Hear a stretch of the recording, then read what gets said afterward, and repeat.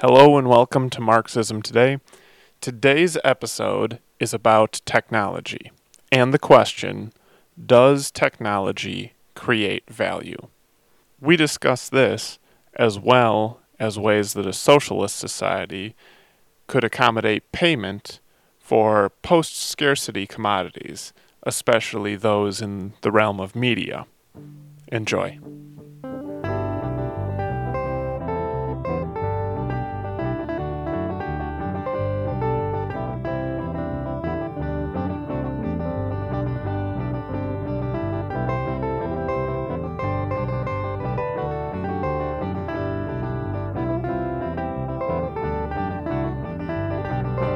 All right, so what's the next topic? Do machines create value? Is value defined as production, as something being created? You're already headed to the right place, which is like, what is value? If we're going to say if a machine creates value, we need to define value. And machine and creates. Yeah, really. Let's get started. We have a lot of work. No, but what would you say? Yeah. The first distinction we need to make, since we're going to be Marxist about this, is the distinction between use value and exchange value. A machine clearly has use value, and many machines can create new use values. Like, I don't know, a machine that makes a car, that car has its own use value. Mm. But then there's also exchange value, which means it's saleable, you can sell it. I think for when it comes to use values, it's an unequivocal yes. Like, the machine clearly can make use values. So then the next question is, can a machine make an exchange value? In other words, can it make value that you can sell? Yes. I guess. Yeah. I think we can think of some examples. What comes to mind where a machine has produced value that you can sell? Well, would the car be an example still, again, of that one too? Yeah. Yeah, absolutely. Absolutely. Any sort of agricultural machinery. Although, I guess here's the question I should, before throwing that one out. Are we talking autonomous machinery or machinery that requires a direct human control? Yeah, that's a good question. Yeah. I think it applies just to a different extent for both of those two categories, but to make it simple for means of conversation, let's talk about a fully automated machine. Okay. For a machine that requires human input, we could say that we're also talking about that, but restricting to the part of it that does not require the human input, or the part that is not provided by the human. You can probably think of, or imagine at least, a factory that's completely automated. Car assembly or sometimes bottling plants are all automated or whatever. There's probably lots of them that we don't even know about. Yeah. Agricultural stuff sometimes can be automated to a large extent, if not fully. So those create values that can be exchanged. But then here's my question to you. Imagine that you can buy all the pieces of a car and assemble them yourself for cheaper than it costs to buy the car pre-assembled. Okay. Right? So that would be the value added by the assembly machine, right? Mm-hmm. The difference in the cost between the parts. And probably you can't really in reality, because how dare you? they charge you more for the parts, just because they can. But let's, for the sake of argument, say that there's a difference between those two, and the difference is the value added by the car assembly machine. What if everyone had a car assembly machine, or one that you could easily use for free? Would then value really be added by it? Like, would you pay a higher price for the already assembled car? Right, no. Yeah. So then, and let's do another example where the technology is spread freely, where making a copy of an MP3, something that we can all, like, as long as we have the MP3, let's say the original one is freely available, but making a duplicate of that file, that's something we can all do with our computers. Does that create any value? Well, I would say maybe not, but only because the MP3 is different than the car. Because the car is material, and the MP3 can be reproduced indefinitely, Yeah. So it's like infinite. Well, there is a slight physical limitation because it is held as charges and magnetic charges and stuff. But in a practical sense, I mean, you can With just virtually continue. no value. You can continue to duplicate it in such a way that it basically is infinite. But I think that's partially because the software thing then is somewhat post-scarcity.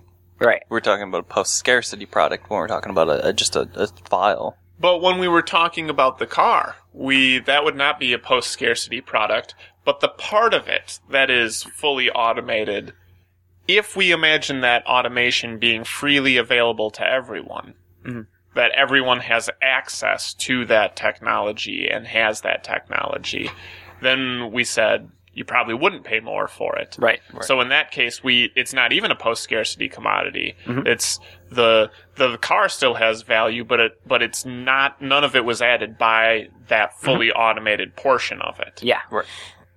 This is exactly where I wanted to go with this, because this is something I've been kind of struggling with a little bit, because the standard Marxist answer, right? Like if you read orthodox Marxist take on this, is that machines do not create value because Marx stuck with the labor theory of value. Okay. Which was not a theory of value that he created. It actually was around before him. Pro-capitalist economics, classical economics, invented this theory before Marx.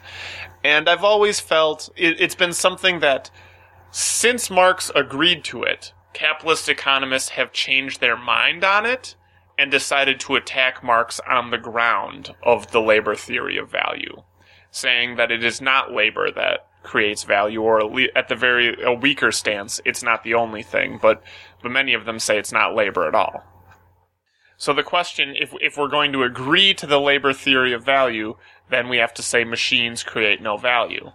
But my initial thought is, well, of course they create value, but maybe it was because I was thinking of use value, not exchange value.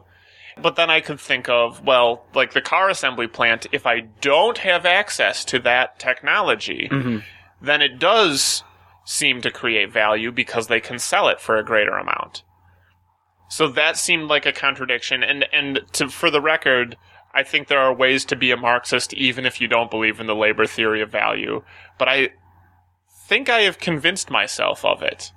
And this is kind of why. Like, the distinction there was because we had a difference when the technology was freely accessible versus when it was not accessible to us, when it was only a capitalist or a small group of people that had it. So the difference was not in the machine. The machine could be the exact same machine in both cases, does the exact same thing in both cases. It's a question of access to that thing, which is actually very similar to land. To have a factory someplace, you need to have some land to put it somewhere. And the landlord is able to get money from that land. It's, in rent, they receive value. But does the land sitting there create the value? So we have lots of instances in our economy where someone receives value, but not because they or the thing they own has even created it. It's only because the thing they own is a necessary component, but not necessarily one that creates the value. It's because they have exclusive rights for that thing.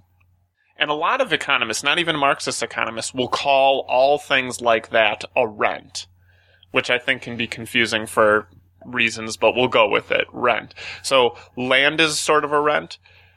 Same thing actually happens with money. If you need a certain amount of money to start something off, you have to borrow it from somebody that has it because you don't have access to it. And then you have to pay that person interest, which is essentially a rent on the fact that they have a necessary component that you need. People also make this argument for things like Microsoft Word, that yes, some of the value that we pay for buying Microsoft Word is the value that the programmers and all the people that worked on making that product have done. But a large portion of it is also because Microsoft has an exclusive right on this thing that we've all decided we need in order to write something on a computer. because it's easiest to have just one format and only one that fits, and it's a pain for people to have to learn a new word processor when they move from job to job. So we've all agreed on having that one platform, Microsoft Word, or many of us have. I know, yeah. Tony's thinking of of counterexamples in his head right now, I'm sure. Maybe. But because of that, there's a certain amount of value that is provided to Microsoft simply because they own that concept. And I think, at first I didn't agree with this, but now I think I do, that basically when a new machine or a new technology is created, it's not the money that accrues to the owner of that is not largely due to the actual value production of that thing, but rather on their exclusive claim to something that has become a necessary component of the production process. So monopoly rent. Yeah, a monopoly rent, exactly. It's something that I've been thinking about and kind of struggling with, but I think I actually agree that machines do not create value. But then you have to address the fact that people that have machines, and sometimes only machines or hardly any employees, maybe just one employee running a huge machine, are able to get as much money as someone who has a lot of employees but doesn't have hardly any machines. Like maybe like farming in the third world, or I don't know. I don't know what those industries are. Maybe a restaurant or something.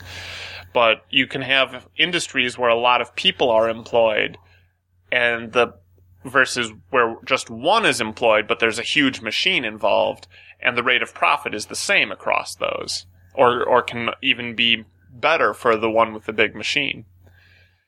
So the way to justify that, or the way to explain that, is I believe that person is receiving a monopoly rent value, or a value in the form of a monopoly rent, that is not because they have created value. And that's why when you mention having the car assembly machine be all over the place, that's why that's pertinent. Because if that one person with that giant machine, if that machine was all over the place, he wouldn't be making as much money necessarily as the company.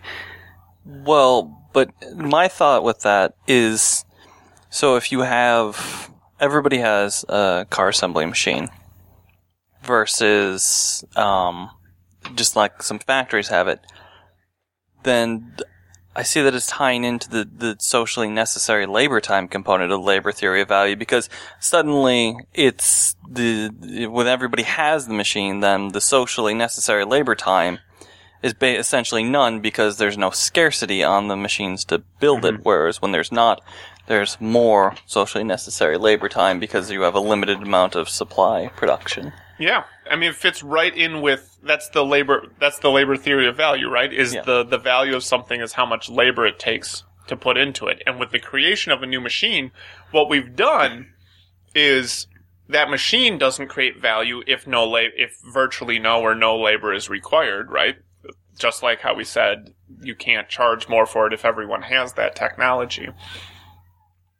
But what it does do is change the use value. Like you can actually produce more output per labor hour, right? It changes the value of the end commodity. But here's an interesting take on this. If machines do not create value and only human labor does, it means that when we automate an industry, we are reducing the amount of value produced. Now, the same output can be produced, or even more output. You might be able to make more machines, or more crops, or more whatever. That's use values. But the overall value is reduced. Now, is it reduced for that capitalist when they do it? Probably not, because they adopt the machine because no one else has it. Right? Or they're adopting the machine because others have it and they don't, and they're behind, and they have to pay too much in labor costs.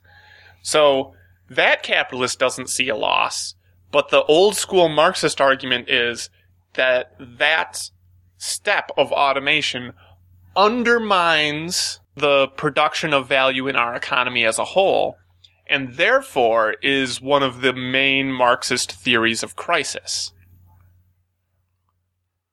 And that's usually why I didn't start in agreement with it.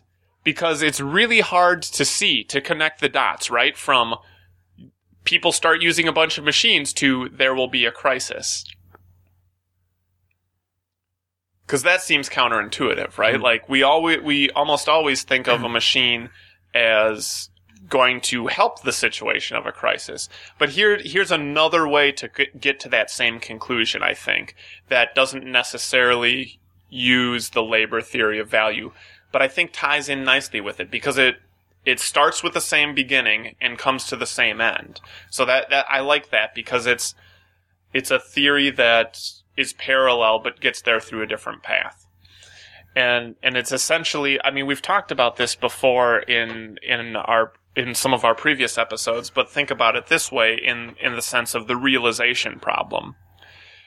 If a whole bunch of industries all get rid of their labor force because they don't need it anymore, and have replaced it with machines, that'll be great for them at that point. But what they've done is taken the overall demand for commodities across the entire economy and reduced it, because those people that used to be earning a paycheck no longer are. Yeah. So they all hope that they are not the capitalists that will take the hit. Because it won't be spread evenly. It's not like every single commodity will see the same dip in what it is. But they hope that when they automate, they will not be the person who gets the brunt of the dip, but that they are the person that can make the brunt of the savings, or take the lion's share of the savings, by getting rid of their labor force. So this is also a super interesting contradiction in the capitalist system, because every individual capitalist's incentive is to do this. Reduce your labor force and get the most advanced automation, because you can gain a monopoly rent from it. But overall, you undermine the ability of all other capitalists, including yourself even, to actually sell the products you produce. Mm-hmm. And it makes sense, because, like, if, say, we automated, what did I say earlier, 50% or something? Like, if we automated 50% of the labor force, we would have a massive underconsumption crisis. We'd be able to produce a ton of commodities, but we wouldn't be able to find a place to sell them. Or we'd have to export a lot of them, which, that would be a whole thing. But not assuming every country did it, then you wouldn't. Not everyone can be an exporting country. You'd have to sell them for a lot cheaper. Is what you'd have to do. Yeah. This will get me off on a tangent, though. But I mean, when we talk Not necessarily. Well, when we talk about, I've said this to you before in conversations, but just that it's been, from what I've read, that technology has ushered in economic change in a lot of ways, and I think that this change, which is going to come, because you guys talked about, like, the humans need not apply, the video, and Yep. and the loss of human jobs due to automation. But I feel like that could be really bad for people, but it could also be a turning point where we have to rethink how we define value, and how much things are worth. And if things are suddenly, if you couldn't sell them, you'd have to sell them for cheaper, and suddenly you'd realize, oh, okay, we just don't need as much money, but we still have all these things. Maybe you don't need to work as much. Maybe that's a pipe dream. Maybe that's the best possible scenario, and maybe it's optimistic, but that's how it makes me feel. Well, yeah, I think the crux of the matter is producing use values with very little labor is an objectively good thing. The question is, does this spell the end of capitalism? And possibly. I mean, if the technological innovation doesn't necessarily, but the end of human labor, I think, does. Because capitalism requires the production of values and the selling of those values. Someone needs to buy it, yeah. Exactly. So if you imagine a fully automated society, either it has to be non-capitalist, because the people are receiving output from that automation that they don't own, where you just produce things for almost no cost and then distribute them for also no or little cost. Or you have to imagine that the capitalist class just ditches the working class. They all starve, and the capitalist class just amasses outrageous amounts of all commodities just for themselves, which is also like a weird thing, because capitalists aren't really concerned about gathering use values. I mean, that's one of the main distinctions, that going back to Marx with someone who cares about use values spends their money on the thing they like, whether it's fine wines or, they collect motorcycles or whatever. They care about use values. That means they spend their money. A capitalist cares about exchange value, which means he invests his money. And so gathering a whole bunch of use values, I mean, maybe they could just shift and want to have more and more use values. But even then, I mean, that wouldn't really be a capitalist society either. It would be, a huge die-off of the human race to only a few left. But those few left, the capitalists that are left, wouldn't be able to... You can't be a capitalist if you're not employing other people and selling things. Like, either way, it's the system doesn't work. Well, there is a different option, though, that does exist, and that is it becomes cheaper, instead of just automating everything, to offshore everything, to where the labor force is so much cheaper than it is even to mechanize. That exists, and I mean, I think still you'll end up butting heads with the same problem, because as then, say China and Taiwan and Vietnam and all these places that do a lot of stuff, they start to get more money there, then those people start to demand more, and then their standard of living goes up. So I don't think that can be passed around indefinitely like that, but... Right, yeah. One thing that you touched on a little bit is the idea of moving to a higher rate of exploitation. Like, that's one thing that a capitalist class could do as a class to offset the oncoming crisis caused by automation. And this usually gets called the countervailing tendencies of this particular crisis theory. And this is one of them, and I think Thad was actually touching on a little bit earlier too, where the fact that we have automation almost always means that commodity is cheaper. Especially if you have an underconsumption crisis. Like, it just needs to be in order, because you want to recover at least some money for that commodity. So almost always they become cheaper.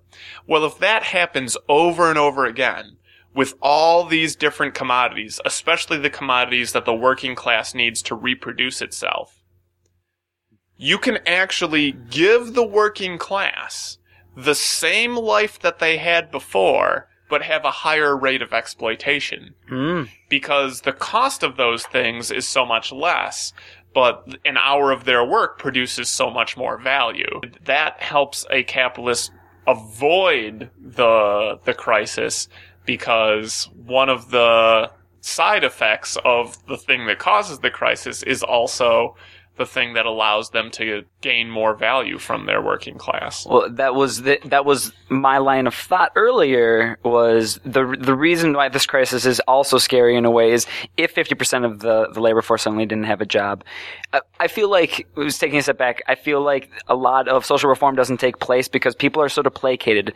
I mean, we have a lot in this country, and it's very easy to sort of be apathetic because of it, because we're rich. Even some of the poorer of us, we're rich compared to the relative scale of the other people on the planet. And it's easy to be comfortable or think that you're getting somewhere and you're not. But if suddenly half of us just didn't have a job through no fault of our own, people would probably revolt in a way. I mean, there would be a huge upset, a massive change. Well, and it could be good or bad. Yeah, I mean that's the kind of thing that good then bad, then good then bad, then worse. And you talk about it.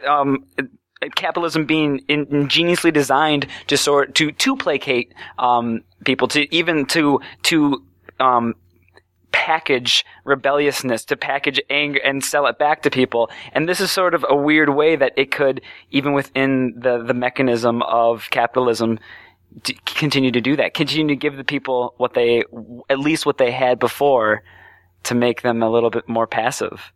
Because if they don't lose that stuff, and that's interesting, like that is a darker version of that, where things don't completely collapse, but there's a greater divide of wealth because you still have the same. You have so many machines making so much more, but it's still going. The bottom tier still is getting just as much as they used to. Yep. While the overall value in society grows and grows and grows and becomes more and more concentrated. Yeah. What supports that is that there's precedence for that. That's what's been happening. I mean, last decades. I mean, this is very believable. It actually ties back into Thomas Piketty's book that we were talking about, Capital in the 21st Century. One of his findings is the normal functioning of capitalism is to create massive divides between the working class and the capitalist class, and a growing divide, I should say, not just a massive divide, but a continually widening gap. I think part of the problem with the crises from automation happening is that capitalist economic theory basically doesn't admit of crises. Yep. I mean, Keynesian does a little bit, but I think that a crisis like that partially comes about just from their lack of understanding of the system itself. Yep. I would like to shift now to the idea of software, because software is particularly interesting, and actually I kind of want to open up software. Maybe a better term would be a knowledge commodity. In other words, we have a lot of things in our world today that are not physical commodities, and what they are is basically some form of knowledge. For many softwares, it's directions for a machine to follow, like a computer. And this is something that, I mean, that's been around. It's just a new technique of doing a thing. If there was a faster way to cobble a shoe, that used to be something that existed, but it was just sort of like a given free thing. More and more, our economy does not assume the societal knowledge as a given. It is now an input or a commodity or something that commands value in the market. That lends itself to an interesting position because of a couple of qualities of a knowledge commodity. One of those qualities would be that it's easily reproducible. That's kind of what you were getting at when you talked about a post-scarcity commodity. Knowledge commodities fall into that category of post-scarcity. Once you have produced a piece of knowledge, reproducing that piece of knowledge is very easy. Whether it be a book or a song, an MP3, or even a software program, to make a copy of that and send it along is very cheap. And because a knowledge commodity is the tip of an iceberg, and the bottom part of the iceberg is all of the other social knowledge that's been developed up to that point, which are oftentimes basically free inputs for it. When a new piece of software comes out, there's all of this programming language and schooling and blah, blah, blah. There's all of this stuff that was provided free by society that led up to that new piece of software. And that new piece of software is just the icing on the cake, but it commands the full market value for that thing without the societal contribution subtracted from it. So you're saying it is worth the whole iceberg, not just the tip? Is that what you're saying, or are you saying the other way around, that it's not worth it? Let's for a moment say that it is worth. The value there is, in fact, worth the entire iceberg. Everything all society put into all the factors that made that software. It's worth that. Okay. Let's say that. Okay. Then the value gained by it, if we're going to be fair about it, you would need to direct some of that value back to the inputs from it that were gained for free. Sounds like they deserve it, yeah. Yeah, like, and this is something that you didn't have to worry about with a physical commodity, right? Like, if I sew overcoats, I get fabric from someone to sew these overcoats, I need to pay that person for that fabric. Or if I assemble cars, I need to pay someone for that steel or whatever. With physical commodities, you always pay for the inputs, so that delivery of value to the institutions and people that provided that value is there. With a knowledge-based commodity, it's not there. With a knowledge-based economy, I think I follow, but with the other ones, those people still have to learn how to sew that overcoat. That was always something that should not be included in the value of it. Mm-hmm. Which is the other way to take it. Which is to say, this new piece of software is worth the top part of the iceberg, the value that's been put into it on top of what society has already provided. Uh-huh.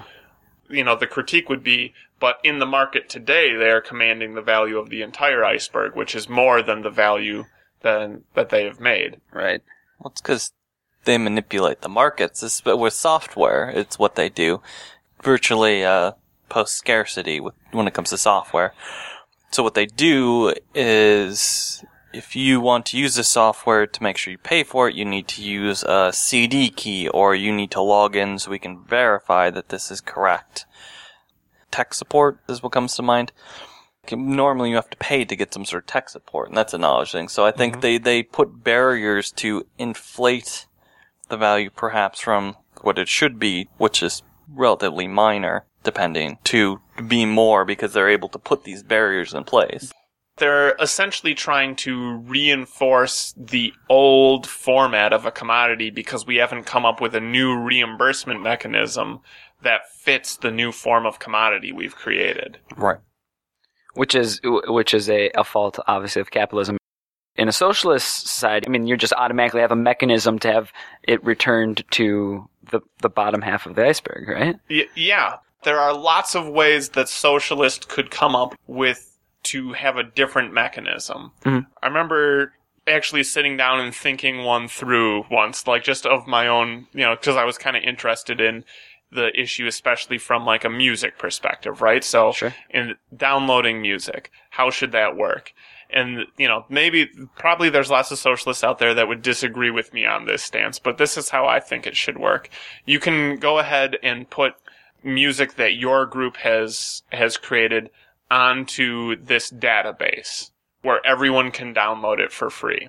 And everyone that uses this service is taxed in a way, or maybe everyone is taxed. But there's some tax, right? Some social value that's put into this big group. And depending on how many downloads your thing receives, I'm sure that's able to be tracked, you get a small portion of that money. Mm-hmm. So if you create awful songs that no one downloads, well, it turns out you don't get anything. Because that's I wouldn't want to have, state-chosen artists where a government bureaucrat gets to choose all of the artists and that's the only music that gets produced, or at least the only ones that are paid to do what they do. So I still like the fact that people get to choose and that you are paid based on the popularity of your item. I think that's great. But I would max it at a certain amount. To be an artist, you can make 6 times the average income rate, and then we'll max you off at that, or something like that. Because if we don't, then we either have to tax more, or all the other artists get less. Right. So, to make sure that you have a wide group of artists, Yeah. And I'm blah, guessing that... But there still can be arguments over, okay, how much should the tax be? Should we charge everyone another $1 this year and have more artists, support more artists? Or should we cut it in half and, all the artists receive half of what they used to get? And I'm guessing that this average that you're talking about of what people make is enough to live comfortably. You don't have to worry. So anything over that is cherry. It's not. Yeah. So you don't have to feel bad about capping them off at 6 times that, because that seems like a lot. Yeah, 6 times that's also a number that could Sure, be argued right. over. Yeah, and I don't mean of the average reimbursement per musician, because I imagine there will be a lot of just hobby musicians that are making basically nothing off of it. Right. But the average rate of whatever, we keep track of that yeah. number already. You can look up what the median income is for every city and for the U.S. as Sure. a whole and all that. Yeah. So that's kind of my thought. And, if we wanted to be more egalitarian, it could be less than 6. Or if we wanted to have more differentiation, it could be greater than 6. The differentiation we have in society from the average is huge right now. 6 absolutely. is nothing compared to It's a pittance. what major recording artists get. So, But I like what you're thinking about, because you're thinking about a tool to allow people to have a voice and then also be incentivized to create good music and be out, to listen to that voice. So people get to vote, and they get to vote by their downloads, but essentially people get to vote about what they like, and then you do get rewarded for that and so you do want to have some tool there, but obviously a free market tool just is, I mean, like you said, it's so much, it is more than really what the music becomes worth at a certain point, so much more. Yeah, well, and I think to Tony's point earlier about how downloads have been shown not to hurt recording industry profits. Piracy downloads, yeah. Yeah, piracy downloads. I think it's because of this core reason. If you weren't going to buy it in the first place, right, then it doesn't make a difference whether you download it or not. For that capitalist, they receive the same amount of money whether you decide not to buy it or you pirate it for free. So the takeaway there is that once it's produced, to have one person download it versus a million people or whatever, a billion people download it, it costs the same. So the one thing that I like about the particular system that I have, it's not like a penny per song or whatever. You can download as much as you want. So there's no limit. If you want to have more music, you just go get more music because it embraces the post-scarcity qualities of that commodity. Which is what right now, especially in media, you talk about music, and music's always on the forefront of these changes. But like now, we see that piracy of video games, of movies and TV. Yeah. That's big, and it's when it comes to the media like that. No, but yeah, I mean, they could fit the same format. Yeah. Yeah, because once you've produced a movie, even though music is cheap to produce, I mean, you can sit down and record. And that's usually why it's on the forefront, because it is so, and it's very grassroots often too. Like it's like that, yeah.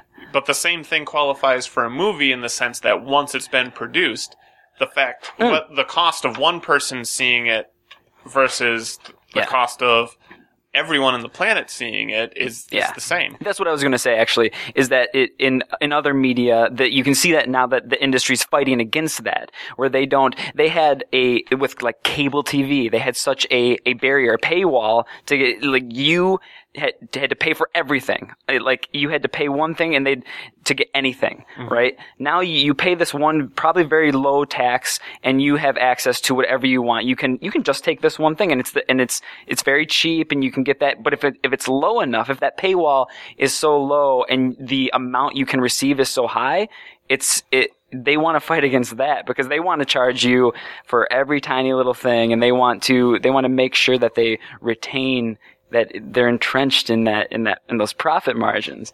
But technology is going to push it the other way, and it is. And that's why your idea works really well, is that you're not paying per song. You're not paying per movie.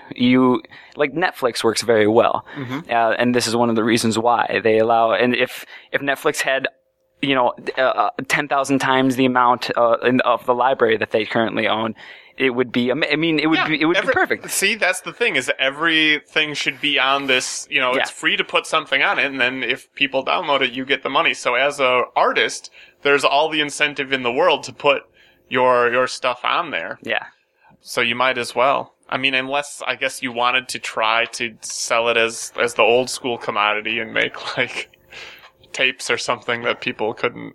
I mean, actually, I guess you'd have to make like vinyl, because people can copy a tape or a CD or a vinyl. You'd have to like put a microphone next to it and then hit record. They have them. They exist where you pour like a polymer or a wax on it, and then you pull it off and you have a mold, and then you create your own. Yeah. I think that's how they used to. You could also just rip them to like an MP3 file as well, like play them and plug them into your computer. But that, you made me think of something talking about Netflix's library was way larger. That is always the complaint. A complaint that I see a lot about a lot of stuff is that people say, I would pay $100 a month if I could just watch whatever. If that was my media tax. If that was my entertainment, for sure, and I got access to everything, I probably would too. Like, I think that's interesting though, because it's one of those things that there is a market for, but because it does not conform to the way capitalist markets work, it's a market that there's a demand for, but there's zero supply for in our society. Yeah.